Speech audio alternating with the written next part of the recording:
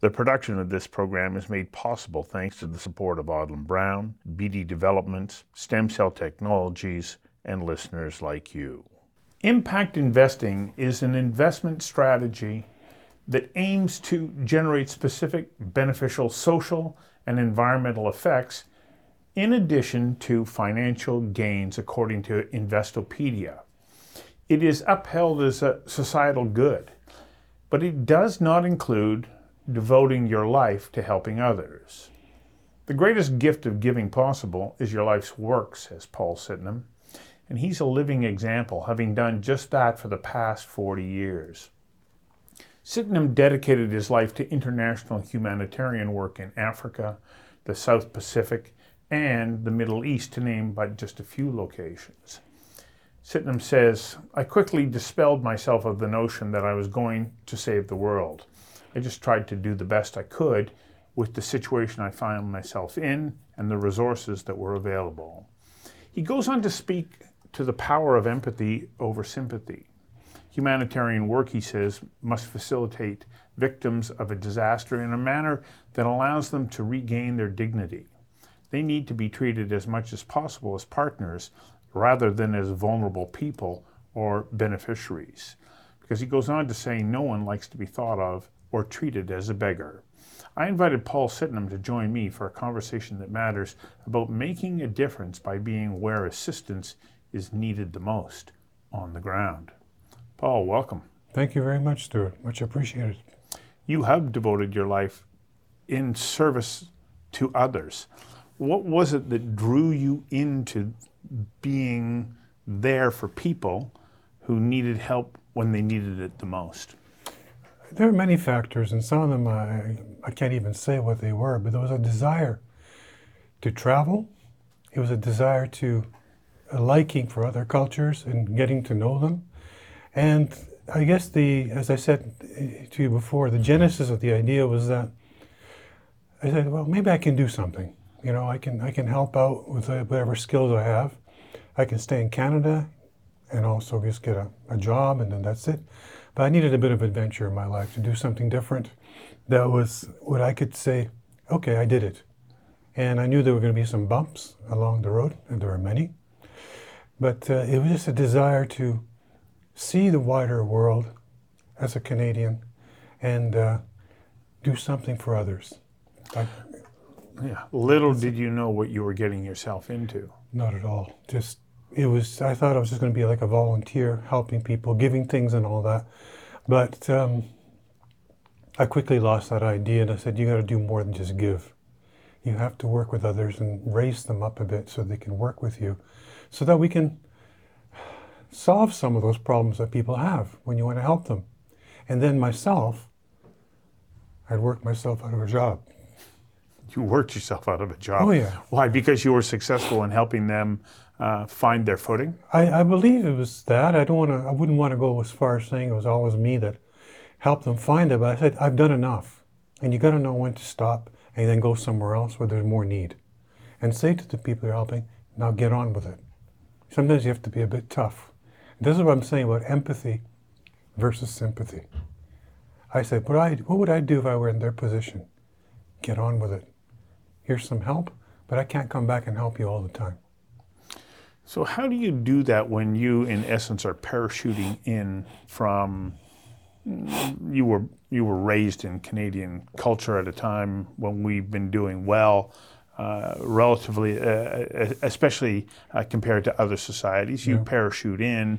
How do you develop that empathy and provide the kind of support that is required in those different locations? You know, again, Stuart, it's a matter of getting a job done in the most effective way that, I guess, with my personality, my knowledge, whatever I have, whatever I can do, it suited me better to be more of someone who collaborated with people rather than just being an aid giver. As I said, nobody likes to be thought of as a beggar, and I quickly worked in a way to say, okay, let's see what the local people can do and make my job easier. I can't do everything. And it was beneficial to get people and bring them up to a level where they could have confidence in themselves. You look at their dignity, and you work on that. It says, you all can do it.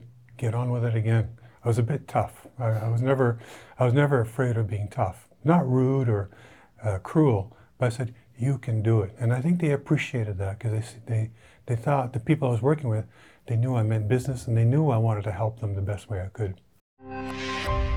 The production of this program is made possible thanks to the support of Audlin Brown, BD Developments, Stem Cell Technologies, and listeners like you.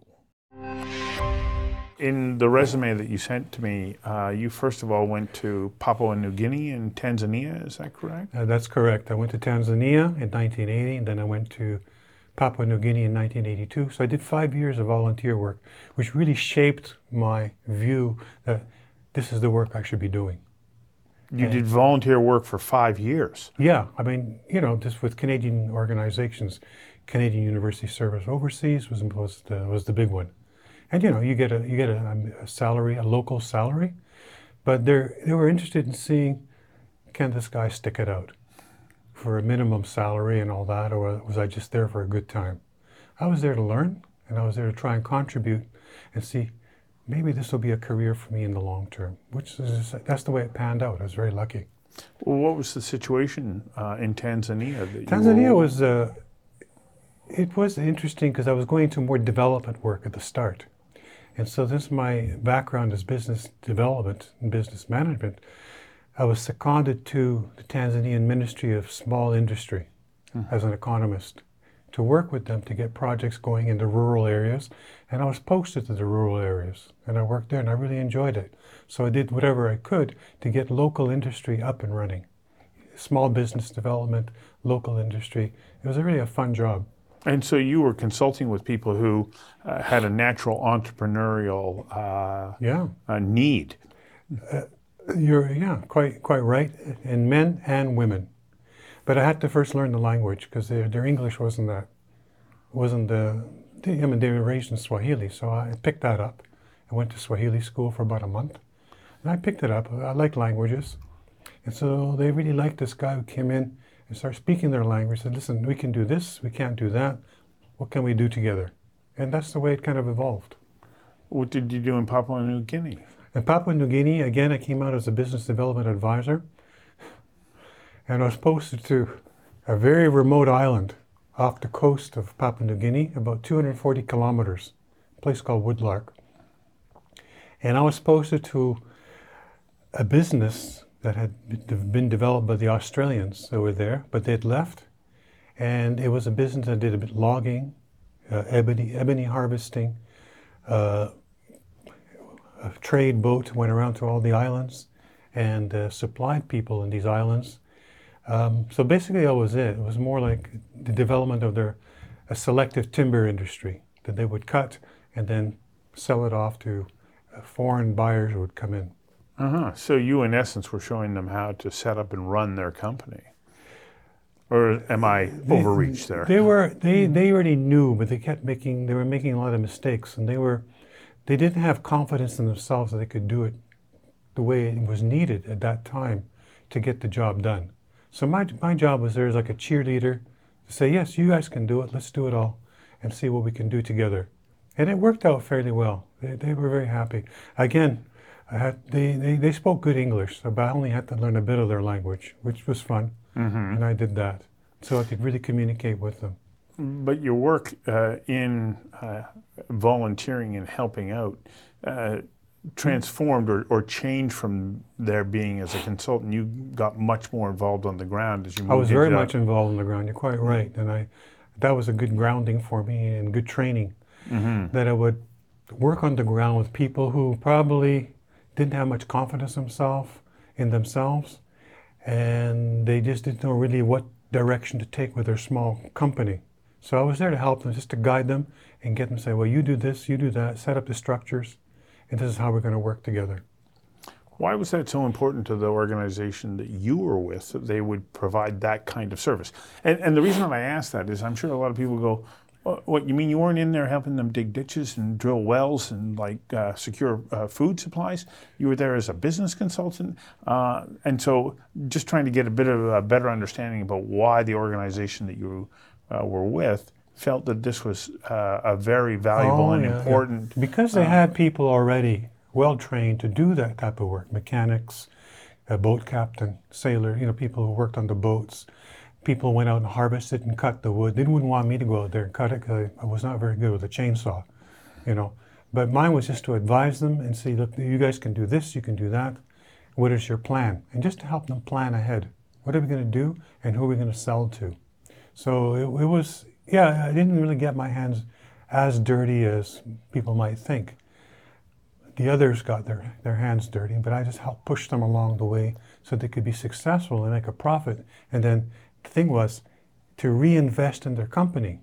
And then one thing I did there was I helped them to sell shares. So I helped them to sell shares, and that we developed a system of stocks, shares. And for one, well, I guess I'd say dollar, but to them there's the kina in Papua New Guinea. You buy a share, and then at the end of 6 months, I was able, because of the revenue, I was able to give them back their investment. And they really got into that. They could see that, we can do get something out of this. And that was my main objective towards the end of my stay there, that they got something back monetarily from what they had invested in. Well, and that speaks to what we talked about, or I talked about in the intro, about helping people get to that point where they don't need you any longer. Oh, exactly, yeah. Yeah. I went off on a boat and I said goodbye, and I went back to the mainland. But it was very heartbreaking to do that. It was very heartbreaking, but I'd done enough. And sometimes I think in the stuff that we do, the humanitarian work, you have to just quit while you're ahead. Mm-hmm. You don't want to stay an extra year or another. Why? What are you going to do? Go to the beach, hang around, not do much? No, it's time to move on somewhere else. Well, and that somewhere else largely has been in Africa. I would say a good 60 to 65% of the work has been in Africa, yeah. So after Papua New Guinea, I came back, and then I got a job offer in Democratic Republic of Congo, ex-Zaire. Yeah. And I was sent out there to be the logistician for a project that took care of refugees coming in from neighboring Angola because of the civil war there. And then I stayed there for about 3 years, and I eventually became the program manager because no one else wanted to stay there. It was pretty rough.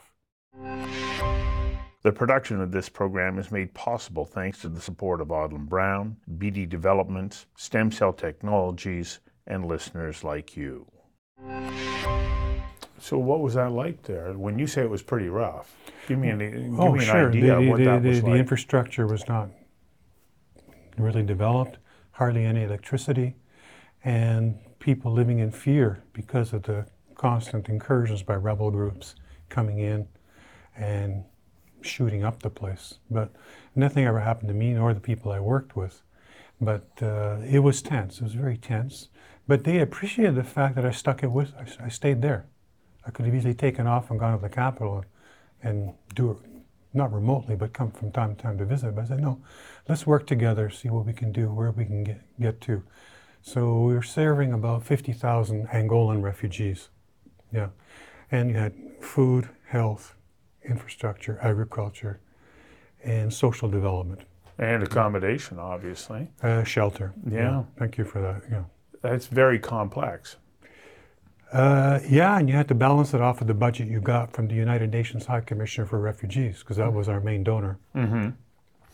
So in that work then, you're there, you're not being compensated when you're in the DRC the way that you would be if you had stayed and pursued your career in Canada. Not at all. It was reasonable. But the benefit for me, Stuart, was I got to see an interesting country. I got to meet a lot of people and gain experience, which has got a value as well. And if I may add, that's where I met my wife. And I miss her terribly. She's in Congo right now. But that was something that was really a real bonus. To meet my wife and have my daughter born there as well. When you're there doing that work, you're taking on huge responsibilities. Is that another one of the, I guess, professional development benefits to you as a person that you get by doing this work, because there's nobody else to do it, and yet you're now being put in a position where the demands of the situation and the location say you have to take this on. You either sink or swim. Yeah. And it's a good education. You can't get that in university. It was a school of overseas development and humanitarian work, but very concentrated and really hands-on. And I learned so much doing that. You couldn't help but learn. I also picked up French because I had to learn to speak French, which I did because I could communicate with my wife without it, and Swahili because they speak Swahili there too. But the benefit is that it's immeasurable if you're open and you're willing to say, I don't know everything. You know, we come from the West. It's a big fallacy that we know everything. You better make yourself humble and learn. In my introduction, I quote you as saying that you fairly quickly dispelled yourself of the idea that you could be a Superman or fix everything. You go in there, as I was saying, you go in there with our Western culture, you know, the Occidental culture, and it's something that happens. You can't help it. Because you come from a country like Canada, and it's developed, it's got everything. You say, well, I know everything. No, you don't. You have to be humble and learn and say, I don't know very much. I mean, you have a basic education, you have the desire to work, but you learn every day that there's stuff you got to learn and apply. So do you believe that the work that you've been doing and that of the organizations that you're with is making a difference? Like when you take a look at in Africa, for instance, at the moment, would you say it's getting better? It's a holding pattern from what I did, you know. I would work, as I said, I'd work with a group or with a job and just say, okay, let's do the best we can with this. I believe what happened in a lot of, when I went into emergency disaster response, is you help people to regain their dignity and to regain their strength and become better people that could take care of themselves. There I think we did okay. That they were, and to prepare them for when they eventually went back to their home countries. So you give them back their confidence, you give them knowledge. Well, it's a two-way street knowledge. It's not just me giving it, but I'm learning. And you say, this is what you're facing when you get back to your country. Are you ready? What can we do for you? And making them partners, they learned how to do this type of work. And they were better off when they went back home to look after themselves. So there, I think, yes, that was an impact. There's but you said a holding pattern as well. What are some of the holding pattern was sometimes you couldn't do everything you wanted to do because of you have to kind of convince the government that what you're doing is correct. And for the most part, they were helpful, but they didn't have the infrastructure or the knowledge also to think these things through. The other thing that kind of contributed to the holding pattern was the bureaucracy of the UN and even of NGOs. You had to follow a certain system to get your money, to do this, that, the other, do reports and all that. So that kind of impeded away all the stuff that one wanted to do. But I would say all that from the UN and the government wasn't a real negative. It was something I just had to say, okay, how do I get over this hurdle? And it made me even more determined. But the area or the people that I worked with was in a way limited because you couldn't go too far out. It kind of just waters down to what you're trying to do. Right. But the work does matter. Very much so, yeah. The work that you do and the example you give, it does matter. And by working with the people and then, doing certain sectors, which it's almost like life-saving, you give them confidence that, there are people who care for us. There are people who will work with us and help us get back on our feet, which is very important, and regain our dignity. When I went into a program, yes, you give food aid, health aid, education, shelter, water, very important. But you always made sure at the beginning that you help facilitate, as I said in the notes I gave you, you help facilitate the people to regain their dignity, that they can do it, and that they're not always going to be dependent on you. The production of this program is made possible thanks to the support of Odlum Brown, BD Developments, Stem Cell Technologies, and listeners like you.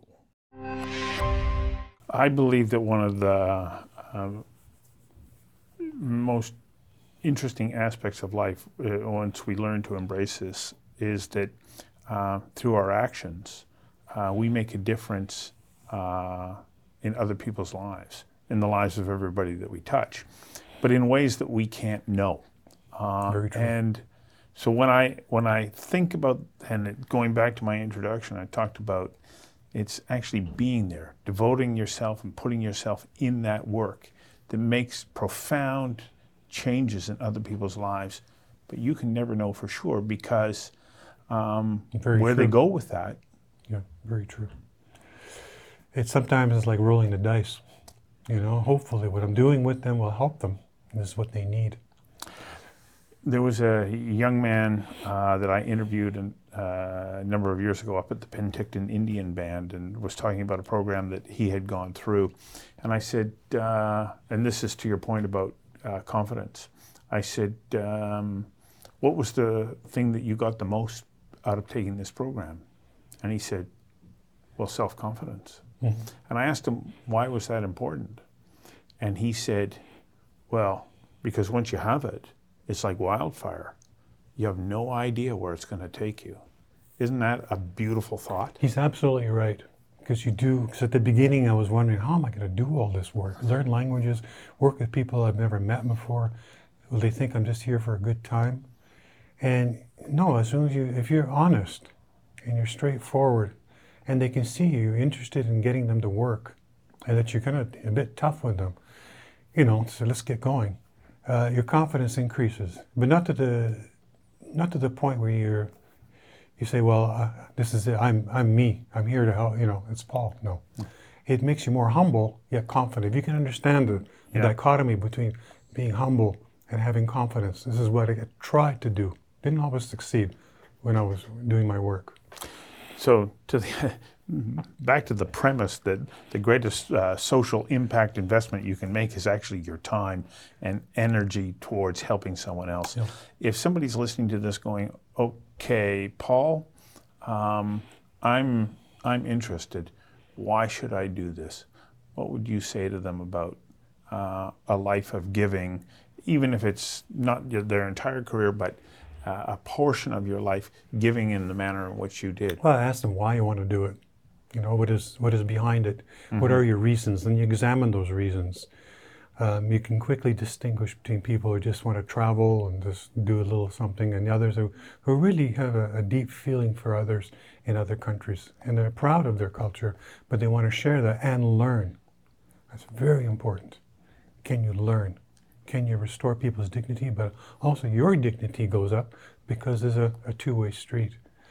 So I say, yeah. And on practical terms, what kind of a degree do you have or education do you have? You don't have to have a degree. You can be a welder. It's your attitude. And that's what I always taught people. I tried my best. Is your attitude is important. Not your aptitude. No. Attitude. You can pick up aptitude on the ground. So that's one thing. And also confidence and what are your reasons for going overseas? And make yourself open to the other culture, and on a practical level, learn another language besides English. It really helps. And it's an investment in self as well as others that's worth making. You can't lose. You really can't lose if you do it that way, I don't think. I mean, it's helped me quite a bit. Yeah. And it's always been, in a way, Stuart, has been fun. I mean, there's been ups and downs and all that. Too many ups and downs. But in the end, you say, well, you can walk away. Look, I'm now almost retired. You say, I've done my best. I hope it's good enough. That's all I can say. Well, from my perspective, it is. Thank you very much for coming in and having this conversation with me. You're much too kind. Appreciate it. Thank you for listening, and please visit conversationsthatmatter.ca and become a subscriber. And thank you to Odlum Brown, BD Developments, and Stem Cell Technologies for their support.